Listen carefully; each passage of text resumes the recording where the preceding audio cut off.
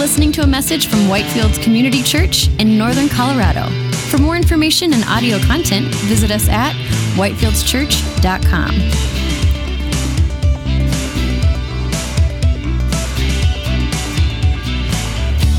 1 Kings chapter 18. Let's go. As I said, we're currently in a series called Desiring the Kingdom, in which we're looking at the failings of human kings and human kingdoms in the books of 1st and 2nd Kings. And as we do that, it's stirring up in us a desire for the eternal King and the real kingdom, Jesus and his kingdom that he brings. Currently, right now, we're in my favorite part of this book or these books, and that is the life of the prophet Isaiah. And today we come to maybe one of the greatest, most exciting stories in the Bible. I'm excited about it. Let's go ahead and pray. Lord, we thank you for this time we have to open your word as people of God and study it. Lord, we ask that by your Spirit you would speak to us. Give us soft, shapeable, teachable hearts, Lord, that we would receive everything that your word wants to speak to us, that we put it into practice in our lives, and Lord, that you would transform us as we hear your word. We pray that in Jesus' name, amen.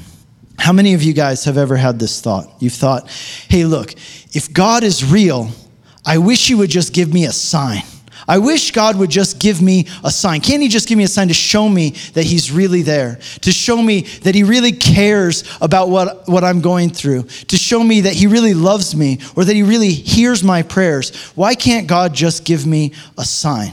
Guys, in our story today, we're going to see an occasion in which God did give people a sign. And as we look at that sign that happened back then, we're going to consider whether God actually still sends us signs today as well. So the title of today's message is The God of Fire and Rain. The God of Fire and Rain. And every week, here's what I've been doing. I've been giving you a sentence. And the sentence is going to be our outline for how we study this passage. But what I want you to do with it, I want you to write it down, take a photo of it with your phone, memorize it. And later on today, when you talk to somebody, what'd you do this morning? Oh, I went to church. What'd they talk about? Instead of saying, I have no idea, right? You're going to be able to say, here's what we talked about. Okay, you ready? Here's our sentence. It's going to be our outline for our study. Ready? Here it is. In the showdown between Elijah and the prophets of Baal, we see a display of God's judgment and mercy, which points us to the hope we have in Jesus. Okay, we're going to break that sentence down and walk through it for our study today. In the showdown between Elijah and the prophets of Baal. That's the first thing we're going to talk about. See, at this time in Israel's history, the people had started worshiping a pagan deity called Baal, but I'm going to call him Baal because it's easier for me to say, okay? Now, God was very upset about this. He wasn't only upset because his people had turned their backs on him, he was also upset because of the way that Baal was worshipped. See, Baal was worshipped through the shedding of human blood. People would literally cut themselves to please Baal. And worst of all, people would sacrifice their children on altars to Baal, literally killing their little ones in order to please this pagan god. Now you might wonder, why in the world would anybody ever want to worship a God who makes you cut yourself and kill your children? Well, the reason why people worship Baal is because Baal was thought to be the god who controlled the weather. He was thought to be the god who controlled the weather. And now if you were a farmer in the Middle East, I'll tell you what, weather was more important than gold, right? Rain was more valuable than gold because rain and sunshine in the right amounts, it meant wealth and it meant security. And the people were told that if they made sacrifices to Baal, that would guarantee them rain and good weather for their crops. And so that's what they did. They made sacrifices to Baal. They cut themselves. They sacrificed their children on altars in hopes that it would guarantee them rain. And as God looked at this, it grieved him to the heart. It pained him to see them do this. First of all, because, I don't know if I need to tell you this, guys, but Baal doesn't exist. Baal's not a real God. It was the Lord, Yahweh, who sent the rain for their crops. It wasn't Baal. But even though Baal was not real and he had no power at all, the worship of Baal was certainly real. And we could say, and it's not a stretch by any means to say, that the worship of Baal was demonically inspired. Just look at it. Baal was a tool of Satan, a tool of the enemy to turn people away from the Lord and cause them to hurt themselves and to kill their children. So God sent Elijah the prophet to give the people of Israel a message. And that message was, as we saw in chapter 17, the message was there would be no more rain in Israel until the people repented and turned away from Baal and turned back to Yahweh. See, here's the thing that happened. Every time it rained, what would happen? The people would say, oh, Baal sent us some rain. I guess our sacrifices are working. It's working. We're cutting ourselves, killing our children, and I guess it's paying off. We're getting rain. Every time it rained, they gave the credit to Baal. And so in order to show them that Baal does not exist, God shut up the sky and he said it will not rain at all anymore. And this went on for 3 years. For over 3 years, it did not rain. Now, of course, this lack of rain completely devastated the society there in Israel. A society based on farming and agriculture. It was extremely hard for everyone in Israel to have this severe drought. And so after 3 years of drought, God spoke again to Elijah and he said, okay, it's enough.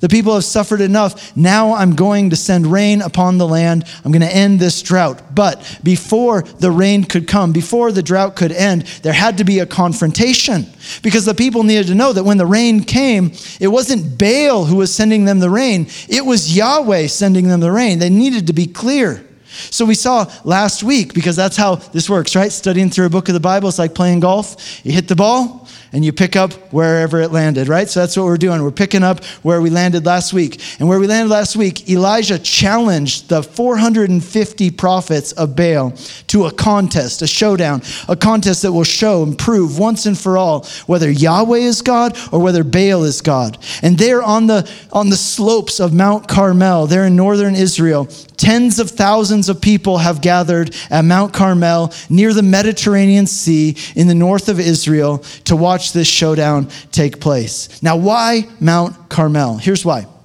Simple reason. Mount Carmel is the rainiest place in all of Israel.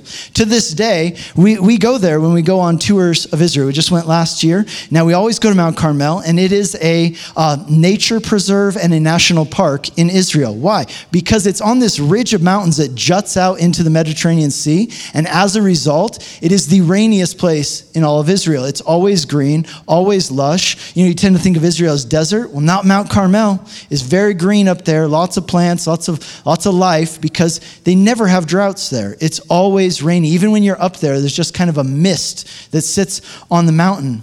So understand, Mount Carmel is the rainiest place in all of Israel. And that's why Mount Carmel, archaeologists have found altars to pagan gods on there. Why? Because Mount Carmel was ground zero. It was home base for the worship of Baal in Israel. This is where it all centered and took place. So by having this contest on Mount Carmel, understand, Elijah is giving the prophets of Baal, he's giving them home field advantage. He's going to their turf. He's saying, I'll go to you. I'll give you guys the home field advantage. Now in verse 23, Elijah, he speaks to this crowd. Tens of thousands of people gathered to watch this. And he explains, like a referee does at the beginning of a game, right? He explains the rules for the contest. Here's what he says. Let 2 bulls be given to us. And let them choose one bull for themselves and cut it in pieces and lay it on the wood, but put no fire on it. And I will prepare the other bull and lay it on the wood and put no fire on it. Verse 24, he says, and then you call upon the name of your God, and I will call upon the name of the Lord. And the God who answers by fire is God. And the people answered, it is well spoken. Okay, guys, check this out. In ancient drawings of Baal, right? So like ancient etchings and drawings, Baal is often depicted and drawn with a lightning bolt in his hand. Why? Because he's the god of rain and thunderstorms and weather, right? And so understand, to have this all set up on Mount Carmel, the rainiest place in all of Israel, the place with the most thunderstorms, this is right in Baal's wheelhouse. This is what he does, according to them. He's the God with a lightning bolt in his hand. To send lightning on the rainiest, thunderstormiest place in all of Israel. This should be easy for him. Okay, so understand Elijah's saying, we'll do your thing. That's what Baal does. Then we'll go there and he can do his thing. Let's see. Verse 25, Elijah tells the prophets of Baal, okay, you guys go first. Verse 26, they took the bull that was given to them and they prepared it and called upon the name of Baal from morning until noon, saying, "O Baal, answer us." But there was no voice, and no one answered, and they limped around the altar that they had made. Understand, 3, maybe 4 hours straight. They prayed fervently. They were dedicated. They were passionate. They said, "Oh, Baal, please send us one of your lightning bolts." They were energetic. They were enthusiastic. They were passionate. When it says that they limped around the altar, that refers to a ritualistic dance that they would do where they actually shift their weight one leg to the other. So what this means is that they were jumping around and shouting and dancing in circles around this altar, trying desperately to get Baal's attention. I wonder how many of you have ever felt like you need to do that kind of thing, right? You need to do something, shout or jump around in order to get God's attention. I'll tell you what, I've seen some Christian gatherings that looked a whole lot like what the prophets of Baal are doing right here. Like a lot of shouting, right? There's like a hanky wiping their face, right? They're sweating through the shirt, right? A lot of sweat, a lot of shouting. But of course here, the problem is this. Baal doesn't actually exist. And so their prayers, no matter how passionate they are, they're just praying out into empty space. Verse 27, at noon, Elijah mocked them, saying, "Cry aloud, for he is a god. Either he's musing, or he's relieving himself, or he's on a journey. Maybe he's asleep and you have to wake him up." Guys, this is stone cold. He's brutal. He's letting them have it. I kind of picture like this. I might be totally wrong, right? I imagine him sitting like in a lounge chair with like a drink in his hand, and he's just sipping it and watching them and heckling them, and giving them a hard time, watching them wear themselves out and get all sweaty and get all tired. And by noon, 4 hours straight of yelling and shouting, they're exhausted, they're frustrated, and Elijah's just making fun of them, right? He's like, "Hey guys, maybe you need to shout louder. Apparently your God can't hear you." You know what? There is a time and a place when it is appropriate to make fun of things that are foolish, to make fun of things that deserve to be ridiculed. You know that God actually does that at several places in the Bible, especially in the prophetic books. Psalm 2, it says that God looks down from heaven and he laughs. And he holds the nations in derision. It means that God looks at the ridiculousness of the crazy things that people do, and he laughs. In the book of Isaiah, God mocks the ridiculousness of people who worship created things that they make with their own hands. He says, "You made that 5 minutes ago, and now you're worshiping it as your God? That's ridiculous." Jesus mocked things that were ridiculous. Jesus used hyperbole. He said some stone cold things. He used hyperbole to help people see how ridiculous some of the things that we do actually are. He told the religious people in his day, he said, "You know what you guys are like? You're like whitewashed tombs. You look all pretty on the outside, but inside there's nothing but death." That's cold. He said it right to their face. Jesus mocked the legalistic attitudes that try to find loopholes in God's word, right? And he said, "You know what that's like? It's like you strain out a gnat and you swallow a camel." It's ridiculous. He made fun of how we can be so judgmental of other people and yet not even take a look at ourselves in the mirror. He says, like you point out the splinter in somebody else's eye, and you don't even care that you have a log hanging out of your own eye, right? He's saying, this is dumb, guys. This is ridiculous. Don't forget, also, this is a contest with Elijah, right? It's a contest. He's just enjoying himself. This is what you do, right? He's heckling from the stands. Shout louder. Maybe your God's taking a nap. Maybe he's gone on a journey, right? And he says, maybe he's relieving himself. Now that means exactly what you think it means. He's suggesting that the reason their God is not answering is because he's in the bathroom and he's using the toilet. Well, after Elijah heckles them, they get really serious because now they're upset, right? Verse 28, and they cried aloud and they cut themselves, as was their custom, with swords and lances until the blood gushed out upon them. And as midday passed, they raved on until the time of the offering of oblation. Offering of oblation, that's also called the evening sacrifice. It takes place around 6 p.m. So we're talking like 8 a.m. to 6 p.m. We're talking like 10, maybe 12 hours of just straight, jumping, shouting, cutting. These guys must be exhausted. It says that they raved on till the time of the offering of oblation, but there was no voice. No one answered. No one paid attention. They figured if the blood of the bull that we sacrificed didn't get Baal's attention, then maybe our own blood will. And this was their custom. This is how Baal was worshipped, by the shedding of human blood. They said, surely this will get his attention. So they cut themselves. You can just imagine, right? It's gross that the blood is squirting out of their veins and their arteries onto the altar. And it's just, blood everywhere there. It's a huge mess, trying to get the attention of their idol in vain. But look what it says. There was no voice. No one answered. No one paid attention.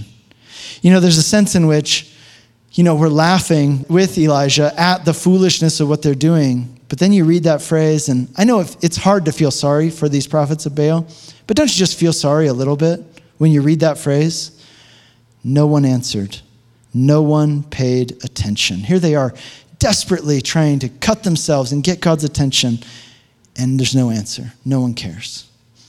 You see, look, guys, you know what? You can dedicate yourself with sincerity, with great devotion, with passion. You can devote your life to the idols of this age. You know what the idols of this age are, right? Now, you may not worship Baal or Asherah, but you know this, right? That Baal and Asherah represented things that people absolutely do worship now and today.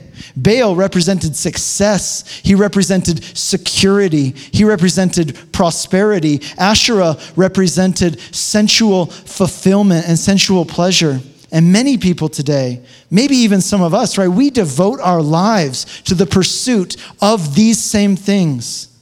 But here's the thing, guys. You know what? All of these idols of our age, these idols that we worship, these things that we pursue throughout our lives, you know what they're like? It's kind of like cotton candy. You ever get cotton candy, right? It looks all big. You're like, wow, this is going to be very satisfying. But then you bite into it and it disappears into thin air. There's nothing there. It just disappears. There's no substance. It vanishes. It dissolves. There's nothing to it. And then in the end, you don't feel satisfied. You just feel gross about yourself, right? You're like, what am I doing with my life, right? You're just covered in sticky stuff and you feel disgusting.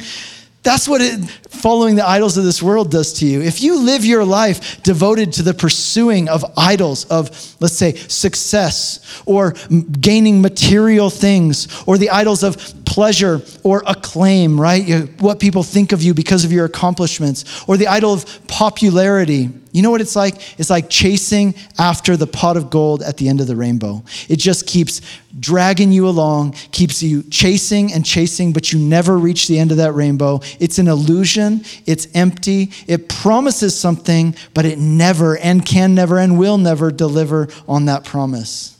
Maybe you say, well, how do I know what is an idol in my life? How do I recognize it? Let me give you 2 ways to recognize idols in your life. Okay, 2 big red flags. Number 1, here's the first way to recognize an idol in your life. It's something for which you are willing to cross lines that you thought you'd never cross. It's something for which you find yourself crossing lines that you thought you'd never cross. Maybe you say, oh, I would never lie. Lying's bad. Cheating's bad. I would never cheat. I would never fudge the numbers. But then you find yourself telling half-truths to people. You find yourself fudging the numbers, exaggerating a little bit, cheating a little bit here and there. See, when you find yourself crossing lines that you thought you'd never cross, that's a sign that there's an idol in your life. Idols in our lives, you know what they're like? They're like addictions. And you know what addictions do? They demean you. They strip you, right? They drive you to do things that you thought you'd never do. I have a friend, and he struggled with addiction. And he told me that the moment his eyes were open, he realized that he had a problem with this addiction was one day he found himself stealing from his child's piggy bank. And he was like, what has become of me? I never in my wildest dreams would have imagined that I would be robbing my own child's piggy bank, but there he was. Guys, you know what? You can be addicted to a lot of things. You can be addicted to success. You can be addicted to other people's opinion of you. You can be addicted to your image. You can be addicted to material things, right? To fulfilling your desires. And you know what? When you're addicted to something, you're not free. An addicted person, that addiction controls you. That is your master, right? You will sacrifice for that thing. You know what an idol is? An idol is a spiritual and mental addiction. It's a spiritual and mental addiction, and it will drive you to do things and cross lines that you thought you'd never cross. A second way to identify idols in your life is something which, if you didn't get it, you'd be tempted to turn your back on God. If I didn't get it, I'd be willing to turn my back on God, or attempted to at least, right? An idol is a thing you look to and you say, if I just had that, then I'd feel like I'm okay. Then I'd feel like I'm content. But guess what, guys? When you get it, it doesn't have that effect. An idol is something that you look to give you the things which only God can give you, whether that's identity, security, meaning, purpose. Here's the thing. Look at these prophets of Baal. Do you think they're happy? Do you think they're feeling good and successful and fulfilled? No, look at them. They're exhausted. They're battered. They're bloody. They're humiliated. And guys, that is exactly what pursuing idols and the gods of this world, this is exactly what it does to us as well. If you dedicate your life to pursuing the idols of this world, you will eventually find yourself exhausted, drained, and humiliated. And in the end, this tragic phrase will be written over our lives as well if we live this way, right? There was no voice, no one answered, no one paid attention. Well, now it's Elijah's turn. Look at verse 30. Elijah said to the people, come near to me. And all the people came near to him, and he repaired the altar of the Lord that had been thrown down. Apparently, there on Mount Carmel, there used to be an altar at one time to the Lord there on Mount Carmel. And at some point, it had been torn down, and an altar to Baal had been erected in its place. And I wonder if there are any of you here today, or any of you watching online, and this describes your life. This is where you're at. At one time in your life was characterized by devotion to God. But at some point, the altar to the Lord in your life was replaced with an altar to something else. And maybe today is the day for you, like Elijah did here in this story, you need to repair and restore the altar to the Lord in your life. Look at verse 31. Elijah took 12 stones. 12, guys, not 10. Remember, at this time, Israel's divided. 10 kingdoms in the north, 2 kingdoms in the south, into 2 kingdoms. But Elijah says, don't give me 10 stones. Give me 12 stones. Israel is one people before God. And he says, give me 12 stones because of the number of the tribes of the sons of Jacob, to whom the word of the Lord came, saying, Israel will be your name. And with the stones, he built an altar in the name of the Lord. And it says he made a trench around the altar as great as would contain 2 seahs of seed. Guys, a seah of seed, I don't know how much that is either, but I'm assuming it's a lot. Okay, he said he put the wood in order, and he cut the bowl into pieces, laid it on the wood, and he said, fill 4 jars with water, pour it on the burnt offering and on the wood. And then he said, do it a second time, and they did. And then he said, do it a third time, and they did. And the water ran around the altar and filled the trench with water. Look, Elijah wants it to be abundantly clear that this is not a trick. This is not going to be a sleight of hand. He doesn't have like some lighter fluid and a Bic lighter hanging in his clothes. This is going to be a work of God, and it has to be undeniable. And he wants that for the people. He says, douse it in water. Make it impossible. The Lord doesn't need perfect conditions to do his work. Look at verse 36. At the time of the offering of oblation, Elijah the prophet came near and said, O Lord, God of Abraham, Isaac, and Israel, let it be known this day that you are God in Israel, and I am your servant, and that I have done all these things at your word. Answer me, O Lord, answer me, that this people may know that you, O Lord, are God, and that you have turned their hearts back. It's so interesting. Elijah doesn't shout. He doesn't jump around.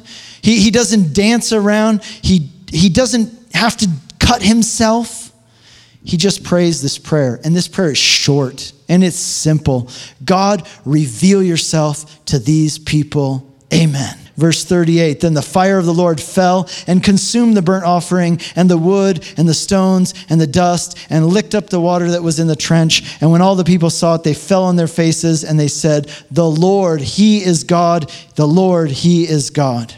Here with Elijah and the prophets of Baal, we see two very different approaches to getting God's attention, don't we? Two very different approaches to getting God's attention. And I want to just take a very quick second to consider what this passage teaches us about some keys to effective prayer. Keys to effective prayer. Number one, you have to pray to the God who is actually there. That's the first thing. You have to pray to the God who is actually there. Now, the prophets of the Baal, they were passionate, they were dedicated. The problem is they're praying to a God who doesn't actually exist. He's a figment of their imagination. And this is such a popular thing in our day and age and here where we live. People say, hey, I'm spiritual, like I'm down with God and stuff, but I'm not like into any organized religion. I just have, my own concept of God.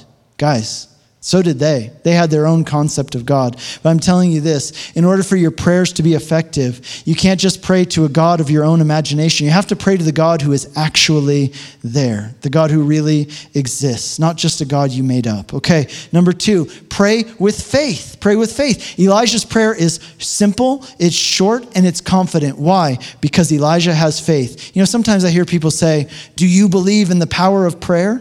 And I always want to tell them, no, I don't believe in the power of prayer. I believe in the power of God. Elijah doesn't have confidence in his prayer. He has confidence in God. Now think about this. Jesus said, if you have faith the size of a mustard seed, then you can see God move mountains. Okay, now think about that. A mustard seed is a tiny, tiny seed, perhaps the smallest seed that was known in Israel at that time. In other words, what Jesus is saying is, what matters most in prayer is not the size of your faith, it's the size of your God. Maybe you just have the faith that's the size of a mustard seed. You only have enough faith to come to God and trust that maybe he can do something. Guys, it's not the size of your faith, it's the size that you're bringing that issue to the Almighty God. It's not the size of your faith, it's the size of your God. He can do incredible things. Not the power of your prayers, it's the power of him. But you have to have enough faith to at least bring those things to that Almighty God in prayer. Okay, last one. Pray according to the will of God. Notice verse 36, Elijah he's not just doing this for fun because he thinks it's cool. Elijah is doing this because God told him to do these things. He says, God, I did everything you told me to do. You know what? 1 John 5:14 says this. This is the confidence we have towards him, that if we ask anything according to his will, he will hear us. How do you know what God's will is? Through the word of God and by the Spirit of God. So the key to effective prayer is to pray according to the will of God. Guys, you know that prayer is not like rubbing a lamp with a genie inside. You know what prayer is like? So with God, we don't have a genie who just gives us whatever we want when we say the right words. No, with God, we have something better than that. We have a Father who knows all things, who knows us best and loves us most, and is absolutely dedicated to doing what is best for us, right? His will is for you. So that's so much better than a genie who gives you what you think you need. No, it's a Father who gives you what he knows is best. And that's why Jesus taught us to pray, Our Father in heaven, your will be done on earth as it is in heaven. Not my will, your will. Okay, let's continue this sentence. In the showdown between Elijah and the prophets of Baal, we see a display of God's judgment and mercy. In verse 40, after the fire comes from heaven, we read that Elijah took the prophets of Baal down to the brook Kishon and he executed them there. Apparently, these thousands of people who were gathered around, when they saw God respond in fire, they turned on the prophets of Baal and they grabbed them and they helped Elijah do this deed of executing them at the brook Kishon. Now, maybe you say, hey, isn't this a bit harsh, right? Like, isn't this a bit much? Capital punishment for these 450 prophets of Baal? Guys, I want you to remember, these prophets had blood on their hands. These prophets had slaughtered children and babies for years. These prophets had killed the followers of Yahweh. These prophets had encouraged people to turn away from the true God and to cut themselves and follow a fake God. And they profited from this financially. And when they were given the chance to repent, they refused. This judgment, you know what it was? This was the punishment for crimes against humanity. That's what they had committed. And that's what this is. But see, God didn't only send judgment that day. You know what else God sent? He sent mercy. Verse 41, Elijah said to Ahab, "Get up, eat and drink, for there's a sound of rushing of rain." Even before the rain came, Elijah knew that God was going to send it. And Elijah told Ahab, "It's about to rain, so go get yourself ready. We've got to get off this mountain before the thunderstorm comes." So Ahab, he goes and he gets ready. Elijah, he goes back up on top of Mount Carmel. He puts his head between his knees, which is a posture of prayer, and he prays for God to send rain and end the drought. In verse 43, he asks his servant, "Do you see anything?" And the servant's like, "No, I don't see anything." But in verse 44, we read that a little cloud the size of a man's hand appeared on the horizon. God was sending rain. In verse 45, the sky turned black with clouds and wind and rain. Ahab, he rides away in his chariot to a place called Jezreel. It's basically, like in our terminology, it's down valley, right? He's heading down valley from Mount Carmel. And verse 46, Elijah ran ahead of Ahab and waited for him there at the entrance to Jezreel. Maybe you're thinking, why in the world is he doing that? Doesn't Ahab hate his guts? Why is he going to Jezreel to meet Ahab? This seems weird. Here's why, guys, listen. Elijah assumes that just like everybody else on the mountain who saw the fire from heaven, the sign from God, and they repented and they turned their hearts to the Lord, he figures, well, probably Ahab's done the same thing. Ahab has also turned his heart to the Lord. And now Ahab and me, we're going to be bros, right? Like we're going to be friends because he's going to be happy. You're a prophet of the Lord. I love the Lord. I've repented. I'm following the Lord. But that's not what's going to happen, guys. They're not going to be bros. And we're going to see that in our study next time in chapter 19. So you got to come back, right? Got to come back. All right. So even though the people were persuaded that day that Baal was false and Yahweh was true, understand their momentary persuasion that came from that sign, it did not translate into lasting devotion to God. Okay, let's finish this up by looking at the end of our sentence. In the showdown between Elijah and the prophets of Baal, we see a display of God's judgment and mercy, which points us to the hope we have in Jesus. Guys, you know, throughout the Bible, fire is used as a symbol of judgment, God's judgment. Fire is a symbol of God's judgment. Rain, on the other hand, is a symbol of God's mercy and God's grace throughout the Bible. Now, on Mount Carmel, think about this. Fire from heaven came down and completely consumed the sacrifice. And as a result, the people received mercy. Are you picking up what it's putting down? Okay, the Bible tells us in the book of Hebrews that Jesus is the perfect sacrifice, the sacrifice to end all sacrifices. And on the cross, the fire of God's judgment that we deserved came upon Jesus, and he was totally consumed. There on Mount Carmel, with all the people gathered, you know what? God could have sent the fire of judgment upon the people. They certainly would have deserved it, right? The people had turned away from him. The people had ignored his calls to repentance and give their hearts back to him. The people deserved God's judgment, but instead of sending the fire of judgment upon the people, God sent the fire of judgment upon the sacrifice. Guys, Jesus is our sacrifice. He bore the flames of judgment on our behalf so we could receive mercy and grace showering down upon us. I began this morning by asking you a question. Have you ever wished that God would give you a sign? You know, we put that up on our Instagram this week, on our Instagram story, and we had several people respond, yes, I have always wanted God to give me a sign. Well, good news, guys. God has given you a sign. Jesus Christ is the ultimate sign, the sign to end all signs. Check out what it says in Matthew chapter 12. It says that some scribes and Pharisees came to Jesus one day and they said, "Teacher, we wish to see a sign from you." But he answered them, "An evil and adulterous generation seeks for a sign, but no sign will be given it except the sign of the prophet Jonah.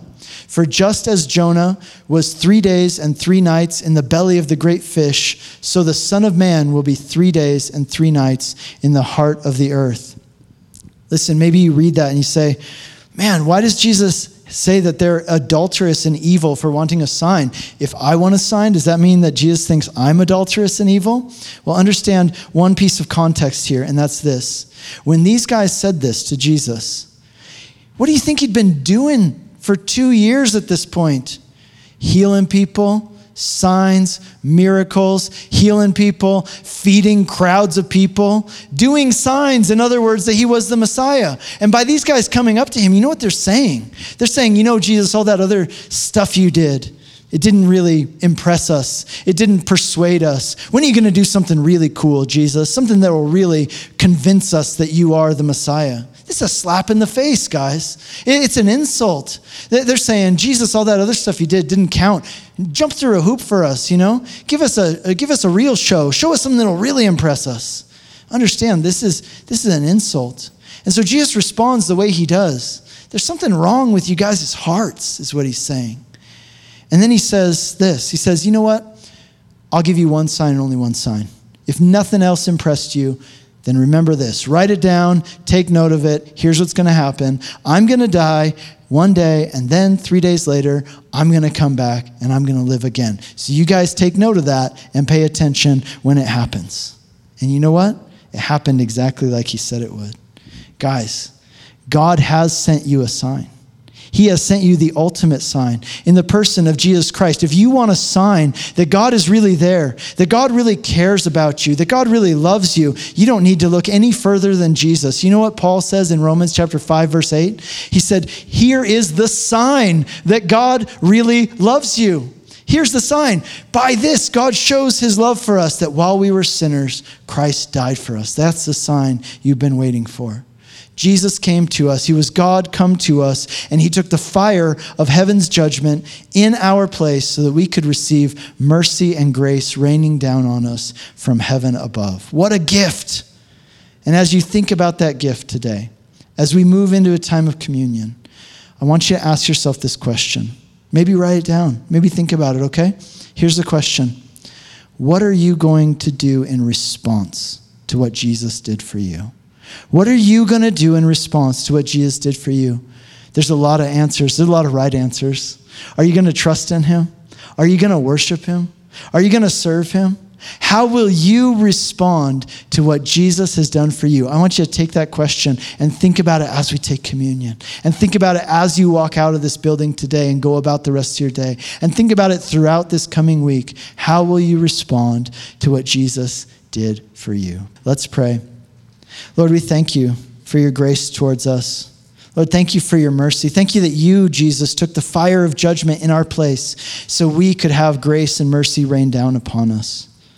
Lord, thank you for your goodness, and we praise you during this time. Lord, we want to respond appropriately to this gift that you have given us. It's so incredible. So as we hold this bread, your body broken for us in our hands right now, we remember that you were nailed to a cross, Jesus, and our sins were nailed to the cross along with you. So we rejoice. We're so thankful that in you, because of what you did on the cross, we can be forgiven.